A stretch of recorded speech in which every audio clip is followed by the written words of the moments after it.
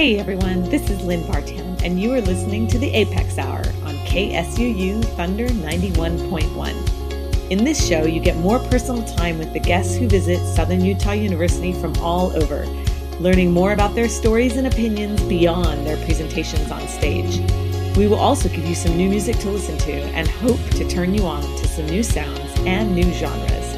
You can find us here every Thursday at 3 p.m. or on the web at scu.edu/apex. But for now, welcome to this week's show here on Thunder 91.1.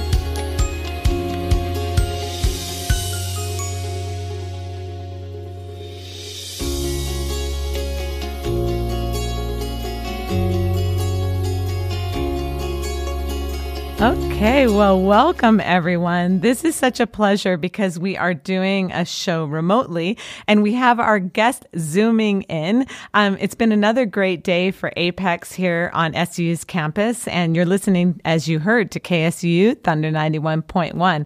Today, I am joined by Dr. Bonnie Clark, who is an archaeologist, anthropologist, and a great studier of the Colorado landscape. She gave a wonderful presentation earlier, and we're going to talk more about it. So welcome into the studio, Dr. Clark. Thanks for having me. I'm excited to be on the radio. That's so cool. I think that you said earlier this might be one of your first or few first radio experiences. Well, I have to say I was interviewed for Colorado Public Radio a couple of times, but that's not live. So it is a different experience. And cool. They didn't intersperse it with, hits like If You Like Pina Colada. So that's right. That was the song that was playing just now, and it was really fun. So, well, to get started, Dr. Clark, I would love for you to tell us a little bit about what you do, and of course, the big project that you've really been dedicating your life and your research to over the last few years. So I am a historical archaeologist. So I do the same things that other archaeologists do. So I go out in the middle of nowhere and we walk around and we look for the physical evidence of people's behavior. And sometimes we might open up excavation units and dig through the dirt to find that. And sometimes we're looking up on cliff walls to look for rock art. So I do all the same things that other archaeologists do, but I do them for more recent time periods when we also have written records. And right now I've moved so far into the present that I'm working on a site where I have survivors. So I work at the site of the Japanese American incarceration camp in southeastern Colorado. And so I have the absolute privilege of being able to work with people who remember their time in that camp, as well as the descendants of people who were there. So that adds this whole new twist to archaeology and makes it a little closer to one of the other branches of anthropology, which is cultural anthropology or ethnography. Right. So how did you get in, not specifically to this project, but even to archaeology in general? I'm always curious. I mean, were you somebody who was kind of excavating in your backyard and digging around, or just was there some incident, or how did you get drawn as a young person to this work? I am in many ways a sort of accidental archaeologist. I mean, I think like a lot of people, I used to, my brother and I used to hide things for each other in the sandbox, and they would dig them up, and that was kind of fun. But I had a very kind of different path when I got my undergraduate degree at the University of Utah. And I kind of bounced around between a couple of different majors. And I just happened to sort of stumble on anthropology and really loved it.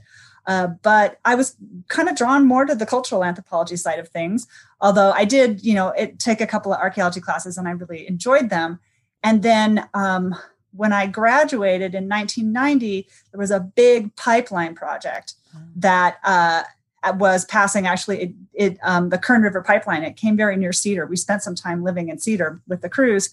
And so I started doing archaeology because I could get a job. I was being paid, and it was really in the doing of archaeology that I fell in love with it. And I realized that basically I was getting paid to hike and look for like cool things that people had forgotten about. And then when I learned about historic archaeology, where I could add in that kind of critical look at historic documents as well, I was totally sold. Wow, that's so cool. Well, I was just so curious in hearing some of the talks. I mean, you have to do lots of sketches. You have to interact with people a lot socially. And I just wondered if you could kind of comment on the skill sets that maybe people don't think of, in terms of archaeological work. I mean, people think of, going and digging, but your work is filled with so much more. Of course that, but also you do a lot of drawing and you do a lot of social interactions. And I just wonder about some of those other skills, if you could kind of share the ones that you've learned along the way.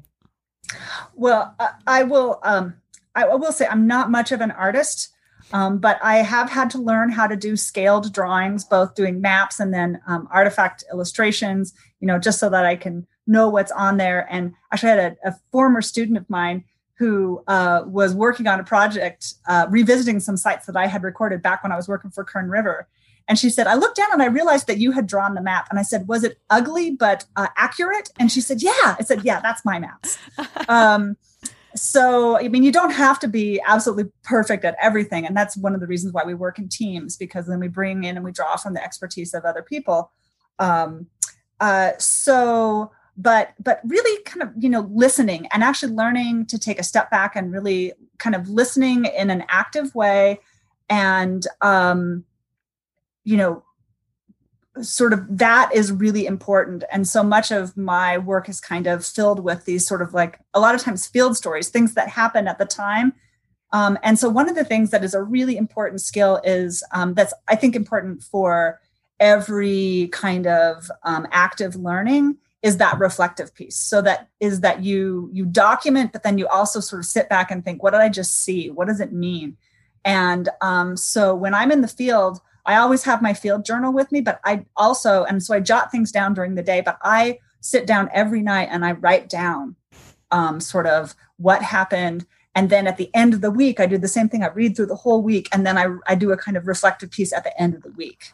Wow. And then that also helps me prep for next week. So the same time I'm writing all that down, and then I'm writing a list of what I need to be thinking about next week. That's so cool. I never thought of that. Do you set aside a block of time? Like, is it kind of part of your schedule to sit down at the end of the week to do that? It is. And when I'm doing field work, I often do that if I'm with somebody else, if I've got like one of my crew chiefs who can drive, then I often do that on the drive. Oh. And then we're also kind of talking and processing on that too. So that's a really important kind of work time for us. Is that something that sort of writing, journaling, tracking, is that something that came natural to you? Is that something you kind of had to work into being able to do, or was it sort of a natural thing?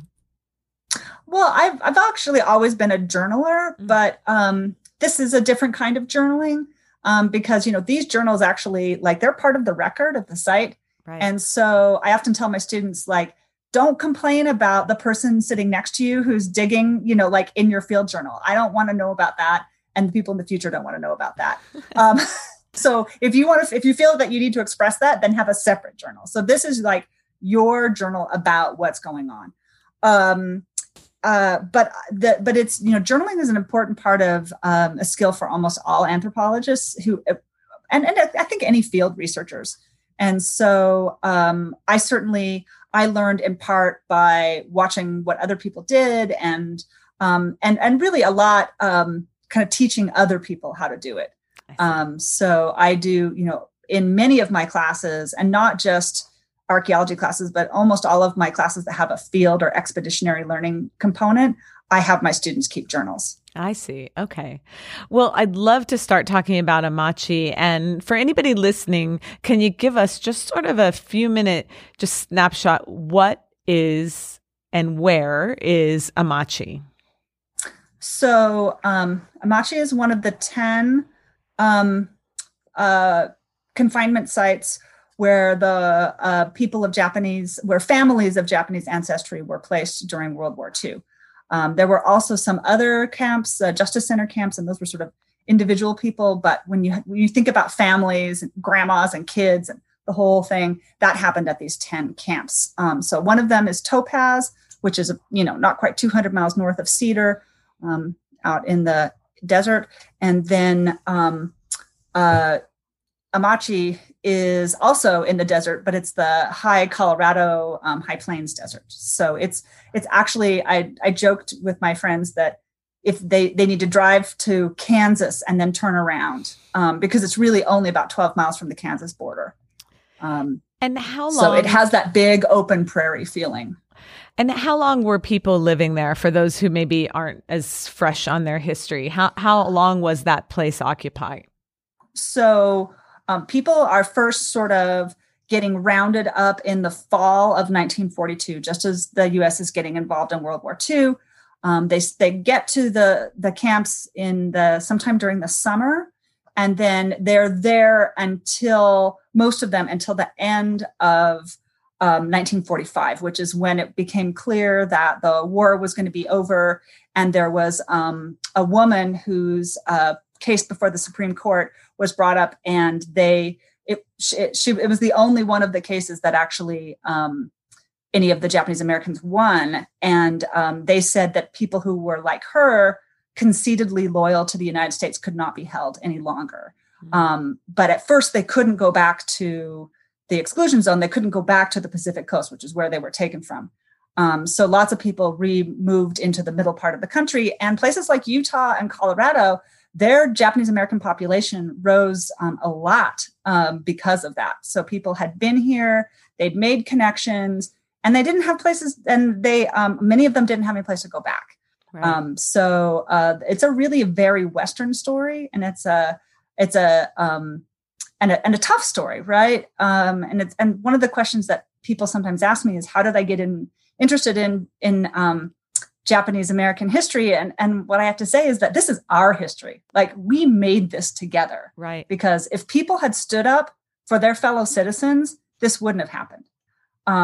So it's an American, it's one of our democratic tragedies, and it's one that we have to keep in mind because it's a dangerous precedent. Yeah, absolutely. And of course, one can't help but make some parallels to some of the things that we see and hear even now, and worry about the potential of repeating this horrible thing. So, well, I have to say the various different Japanese American organizations, in particular the Japanese American Citizens League, they are like the Anti-Defamation League. They are on the lookout for people who are being scapegoated, because they know what that's like and they know how dangerous it is. And so like after 9/11, when there was talk about rounding up Muslims, they were very vocal in reminding people that we had done that before and that it was a bad idea. Right. You mentioned the exclusion zone, and I think it's really interesting. Most of the people who were in these camps, were in these locations, were essentially from the very, very, very Pacific coast, up and down California, Central California as well. Can you talk just a little bit about that? And also, why were the 10 sites chosen? I know there's some very interesting thoughts and theories behind why those sites. So, so essentially what happened was it was sort of a fight between the Navy and the Army. And the naval intelligence, after the bombing of Pearl Harbor by the Japanese military, and they'd actually been because the Japanese had been involved in a war in Russia, and so they were kind of more of a military force at the time. And so they'd been, there was intelligence going on, and the Navy really noted that the Japanese immigrants who had chosen to come to the U.S. and also their citizen children, who made up 2/3 of that population, were conceitedly loyal, and that they did not pose any kind of security threat. But there were louder voices that had been, kind of building for a long time, of kind of anti-Asian sentiment, that things like laws that they couldn't own land, which had been passed in California. And then once it happened in California, it happened in Oregon and Washington. And so, but because, basically there's this concept that a lot of, geographers and social scientists talk about, which is a diaspora, the people who are from a place and who are kind of spread across. So the Japanese diaspora at the time was really a Pacific Rim diaspora. So that's why, the vast majority of Americans of Japanese descent were living along the rim of the Pacific. And so but then of course, it's a closer proximity to the troops and movements in the ocean. And so that was this sort of band that was drawn on a map, and then everybody was rounded up who was Japanese ancestry, who lived in those, including, like old ladies, and in one really heartbreaking case, kids who were in orphanages. Wow. Who were all put together in Manzanar, in the children's village. Right. And these locations, tend to be pretty desert generally, and pretty horrible landscape at first, it seems. Yeah, so essentially they needed to be sort of land that wasn't really being used. They needed to be far away from munitions plants or any other kind of industry that was related to the war.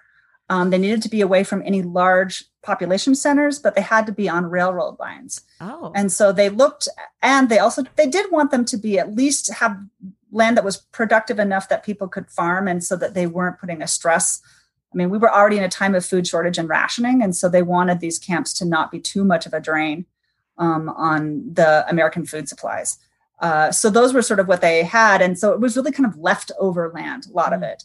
And much of it was generally undeveloped and not super habitable. So like in Amachi, down along the Arkansas River, which is the valley that it's in, it's pretty good soil, and they can get water and irrigate it off of the river. But Amachi is a little further south on there, and it's basically on this giant stabilized sand dune. And so it was really only good for anything but grazing, and probably not a whole lot of, animals per acre up there. So it was a parcel that they found, and they also wanted to spread them out. So, most states, with the exception of California, most states only had one if they had a camp at all. So, so like Utah has one, Colorado has one, Wyoming has one, Oregon has one, Idaho has one. I see. Cool. Well, that gives us a great kind of landscape to build off of. And it's time for our first musical break. And maybe when we come back, we can get into some more specifics about what your findings have led you to there. But first, we have a song. So this song that I'm going to play for you is called All I Need. And it's from an artist called Indigo Sparks. Check it out. See what you think. You're listening to KSUU Thunder 91.1.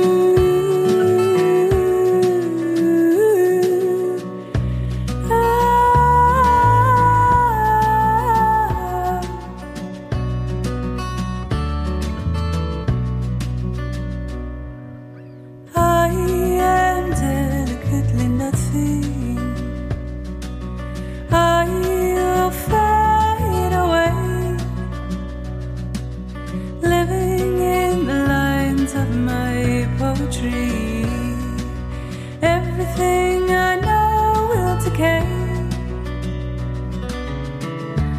All I need is a field. All I need is a space to run free. All I need is the ocean. All I need is a road in front of me.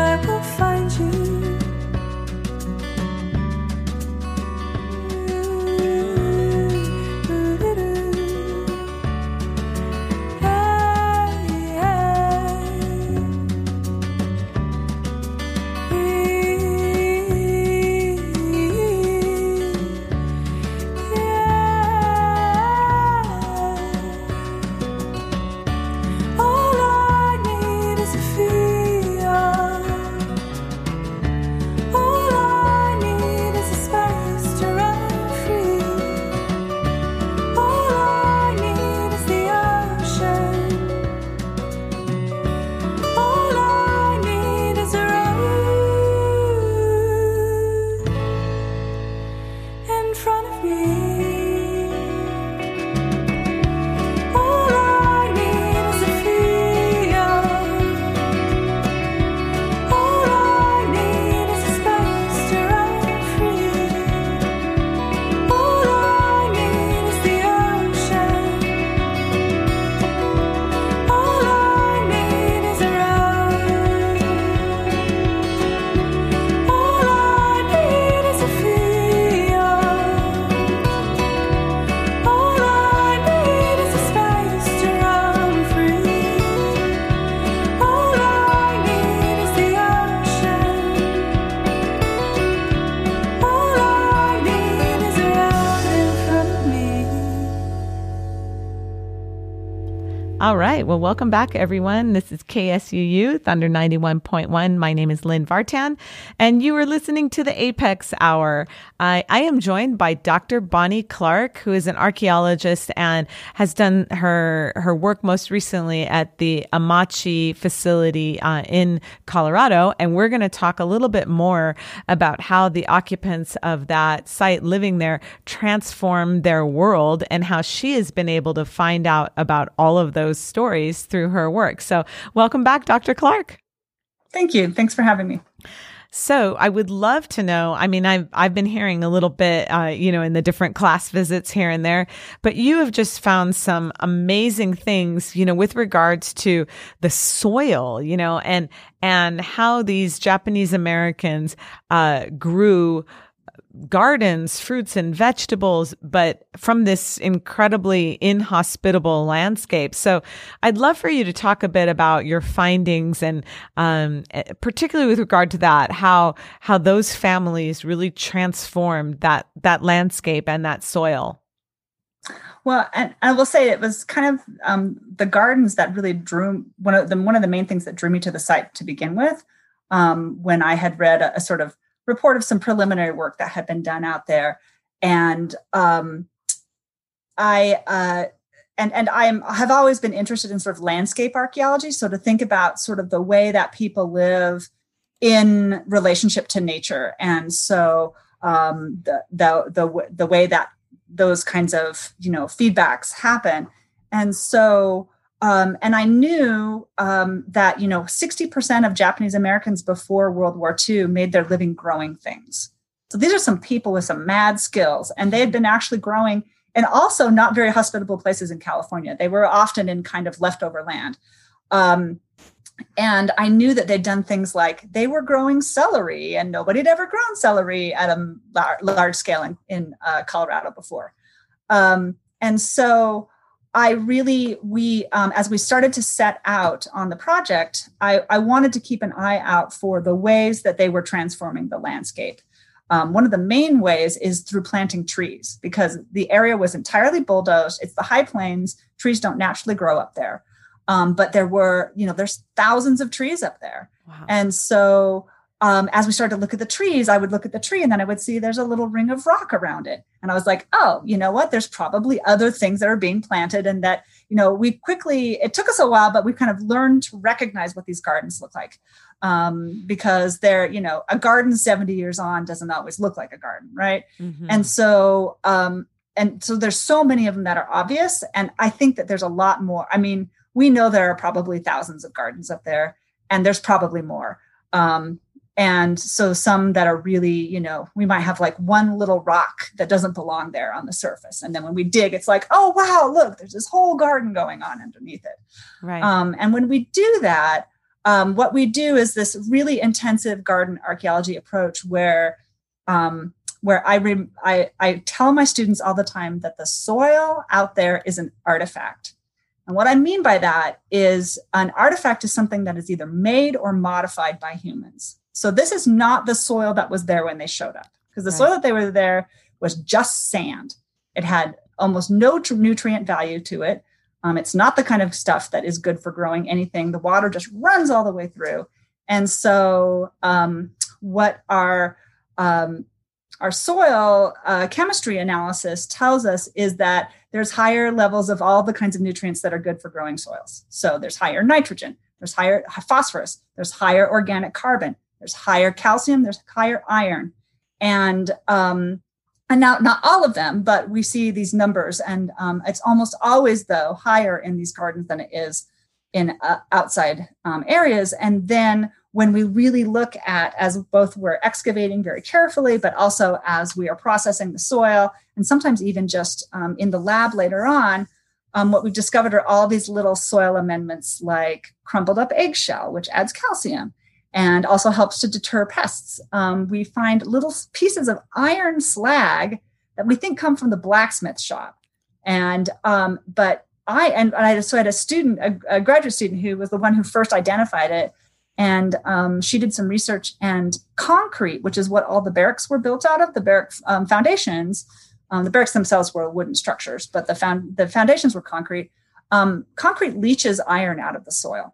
Oh. So the people who put this iron slag back in knew, and particularly you want iron-rich soil if you're going to grow roses. And we've actually have a lot of rose pollen that we've recovered. And there is one still rose that is hanging on. Wow. That is still growing out at Amachi. Oh my gosh, that's amazing. That's so cool. So they found ways to make it work. I mean, what a testament of resilience in that way. Yeah, absolutely. And I have to say, I had when I first started working on it, I had lots of collaborators from again, soil scientists who really kind of helped talk me through it. And one woman in particular, Erica Marin Spiota, who is in the University of Madison, Wisconsin. And she looked at the pictures from the Amachi Agricultural Fair. And she's like, there is no way those people could grow those kinds of crops and flowers and vegetables in this soil if it was not amended. Right, for sure. And one of the other things that I've been fascinated to learn about is you kind of learned like what was going on. I feel like you learned where the hot spots were, or maybe like there was a party zone kind of that it seemed that developed. I wonder if you could talk about that sort of that depiction that you unearthed. And that's just so fascinating to me to be looking in 2020 and have this image of this little evening party zone in this place. Well, and here's the thing is that I've also, I've done enough archaeology. I can tell you, I know where the party spots are, for like the last 10,000 years. That's awesome. And yeah, I mean, really, when people have parties, there's a bunch of stuff that happens and there's physical evidence of it. So we had in one block, it was actually the first garden that we ever excavated. It's in the public space of this block. So it's a garden that I've really realized had like probably two lives. It had like during the day, because one of the first artifacts that we found was this cute little plastic barrette, like a little girl's barrette. Oh. And we have pictures of families in this garden that we found later on, that somebody who found out we were interested in that garden actually sent us pictures from his scrapbook. But then we also found, so we'd heard that from someone who had been a young teenager in the block, that his block, which was mostly people from LA, had lots of single women who had been independent and had been like waitresses and had like lived the life in LA, and they were urban and savvy and cosmopolitan, and they smoked cigarettes and threw parties. And it was the very next weekend after I'd heard that story that we're excavating in this garden, and we come across this vial of blood red fingernail polish. And all I could think of was like the ladies of 9L, like hanging out in the garden, doing their nails and having a party. And we also found evidence of, and it's probably like the last party at in this block, but we found the base to a sake jug. We found a couple of cups that were appropriate for sake drinking, and they had been there, and they were like right at the base of this tree that provided shade to like the 9L party spot. That is so beautiful to think about. I mean, I know it's a traumatic time, but to think about this beautiful story and this party and how we can kind of glimpse into it and even find nail polish, that's just amazing. Do you have any favorite, I mean, that's probably a favorite story, but do you have any other kind of stories or areas that sort of have that type of feel to them? Well, So one of my really favorite things was that we found the foundation to what we thought was probably an ofuro, which is a traditional Japanese bathing tub. So it's like a hot tub. So you're clean before you get into it. But then there's an area where you kind of undress and you wash, and then you get into this tub. And so because we had this foundation and it was full of coal, which is what you would use to sort of heat the, but then I did a bunch of work. Actually, I got to go to Hawaii. Oh, that's because nice. There's such a, a huge concentration of Japanese Hawaiian sites. And it was a place where I could go and see what these kinds of the foundations for these traditional tubs would look like. So I found some that were working, and then I also found some at some archaeological on some plantation sites. And so I knew that what we needed to have was a place to get underneath there and clean that coal out, if that's what we really had. And so, which we actually found the very last day in the field, which was fantastic. But we clearly, like, one area had all the coal, like bigger chunks, and it also had cool things like bottle caps. And we found a little piece of a cup and like bobby pins and stuff. So it was like the little stuff that you would lose. So basically, people are sitting in the tub and they're drinking Coca-Cola or having a little snack, and then we, in the area next, it was more just sort of like the ash that kind of had flowed out from there. And then we found this bundle of toiletries, and this, kind of soaking in these tubs is very traditional. It goes back, thousands of years in Japan. It was something that rural families in particular, many of them didn't have running water. And so this was an important place where people could kind of soak and have some family time, and or even some me time.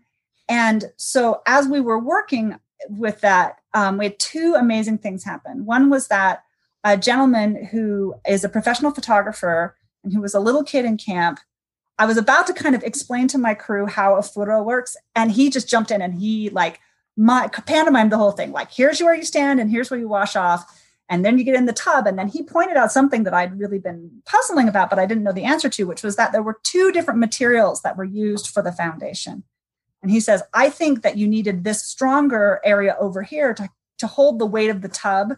And this other was a less robust foundation. And that could have just held like where the dressing area. Wow. And that was totally how it turned out, because then when we dug, we found the toiletries in the area that he predicted. And we, found all the big chunks of the charcoal in the other. And then one night we sat down to talk about ofuros with, we had 4 volunteers that summer, 4 other volunteers who had been in camp as little kids.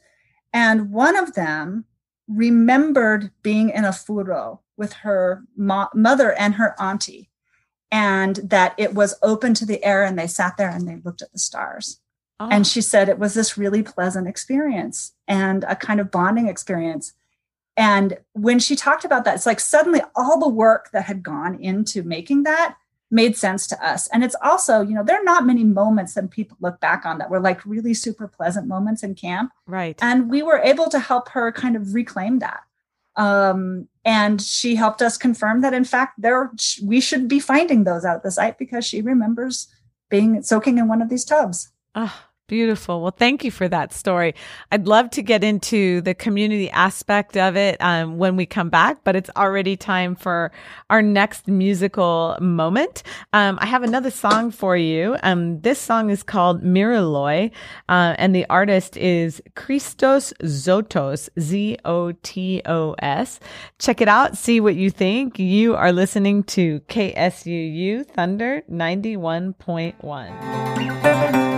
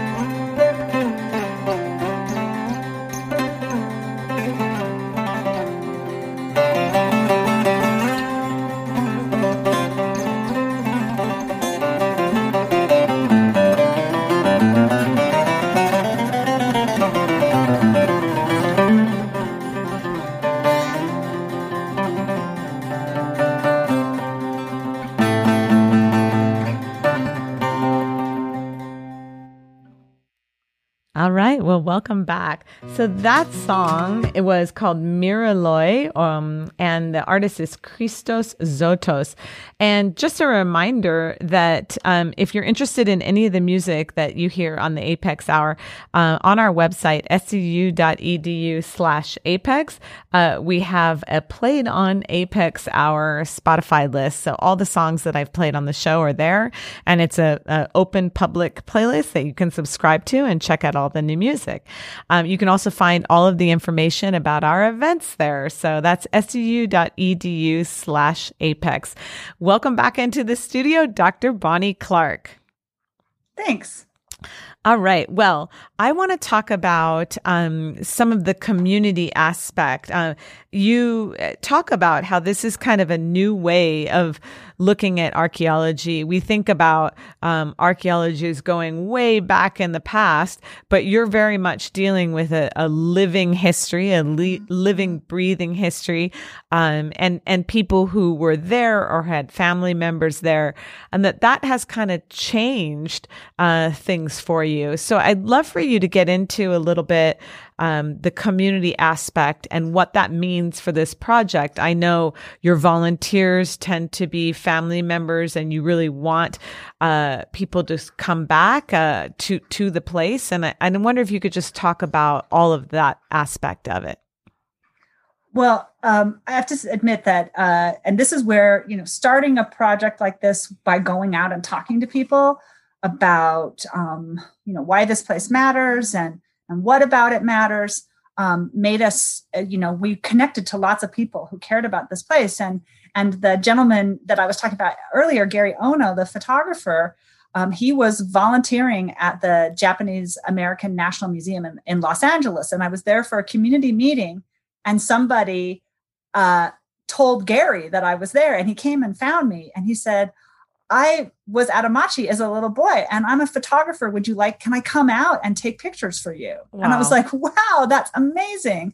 And I was really kind of surprised. I mean, I didn't expect it really because, I'd been at these meetings where everybody was talking about how terrible camp was, right? It's hot and it's dry and it's windy and we knew that we'd been taken from our homes and it was hard and it was stressful, and I thought, why would anybody want to come back? Yeah. And, but Gary wanted to come, and he asked if he could bring his grandson. And I was like, wow, that's great. And so to see that intergenerational, because by bringing his Gary's been back twice with two different grandsons. Oh. And watching that, because when Gary was telling us about how the furo worked, he's also telling his grandson, right? He's sharing this heritage with him. And there's this concept in anthropology about both tangible and intangible heritage. Mm. So when I do archaeology, I'm finding tangible heritage, but when you're doing it with a community, you're also eliciting that intangible heritage that makes the tangible make much more sense, and just enriches it and gives it more. We understand its significance and its use so much more. And so I really like being able to do work where we're kind of can do that iterative thing, and where we find things in the field and then it raises questions, and then we ask our community, and then our community comes back and maybe they have different, ideas, and we continue to kind of have that happen. So the community aspect of it is really important. It's just been so valuable for us. And it's been valuable for our partners. And I think it's why they keep coming back, why they bring their kids, why they send their grandkids to come work with us. Because again, this is a heritage. I mean, many people just wanted to put it behind them. It is embarrassing, basically, to be singled out. And, and many, Japanese Americans were like, it happened and we just don't want to talk about it. So there was sort of a generation that didn't talk about it. Being able to go back and experience that place allows them. So, I don't know if like the horror movies that scare me the most are the ones where you really never see the monster, right? It's just like whatever scary thing is in your head. And so folks get to come and they get to kind of slay those dragons a little bit because life was hard, but it was also life. Kids sat in a hot tub and drank Coca-Cola, and they played basketball against each other, and they fell in love, and they grew gardens. And to sort of see that resiliency that we see in the ground, it helps people, and it reminds them how strong their community is. Fantastic. Wow.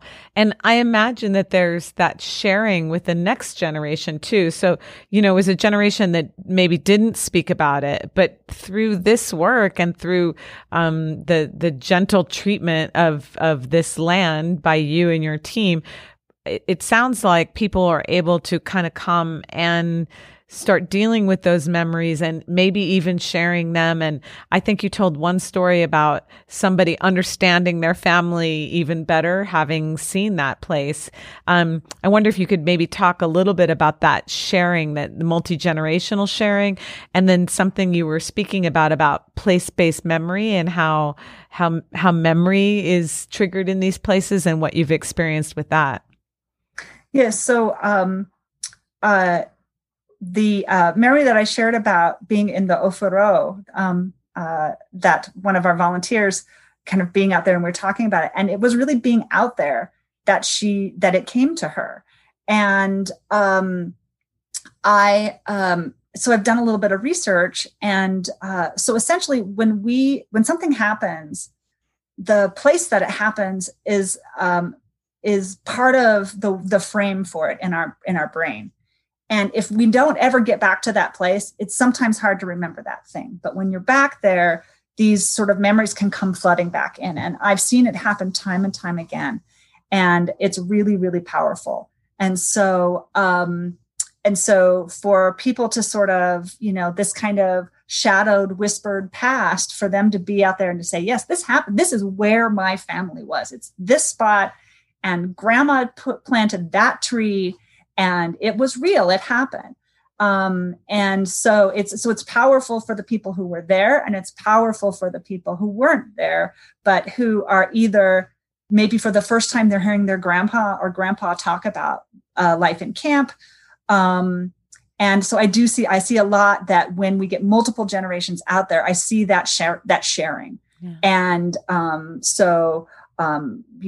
the folks who were there or who heard stories of camp are sharing those with the younger generations.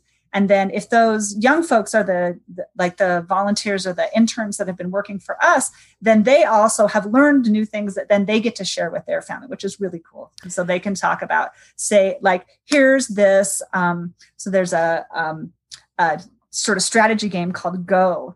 And we often find the little Go tokens. And so, I remember one of our volunteers, our high school volunteers, like showing this to her grandma, like, look, we found where Go happened. It was right under this shade tree. And tell me about your volunteer force. It's a lot of high school, college students, and particularly of Japanese American descent, with family, directly connected to this place. Is that? Yeah, so we have, and I have to say, it's been supported both through some states, through the grants through the History Colorado, the State Historical Fund, but also through individual donors from the Japanese American community who feel really strongly. So so some of our crew members are actually there. They are interns and they're being paid to be there. So we either pay them or we pay their tuition, and they can take it as a class. And so, and we have like at least one of those set aside every year, one for a local high school student who lives in the town of Grenada and goes to Grenada High. And then we have one that's earmarked for descendants of high schoolers who are descended from people who were at Amachi. And the last few years, we've recruited even more folks. And then I've been able to go back to my community members and say, I would really like to be able to hire everybody.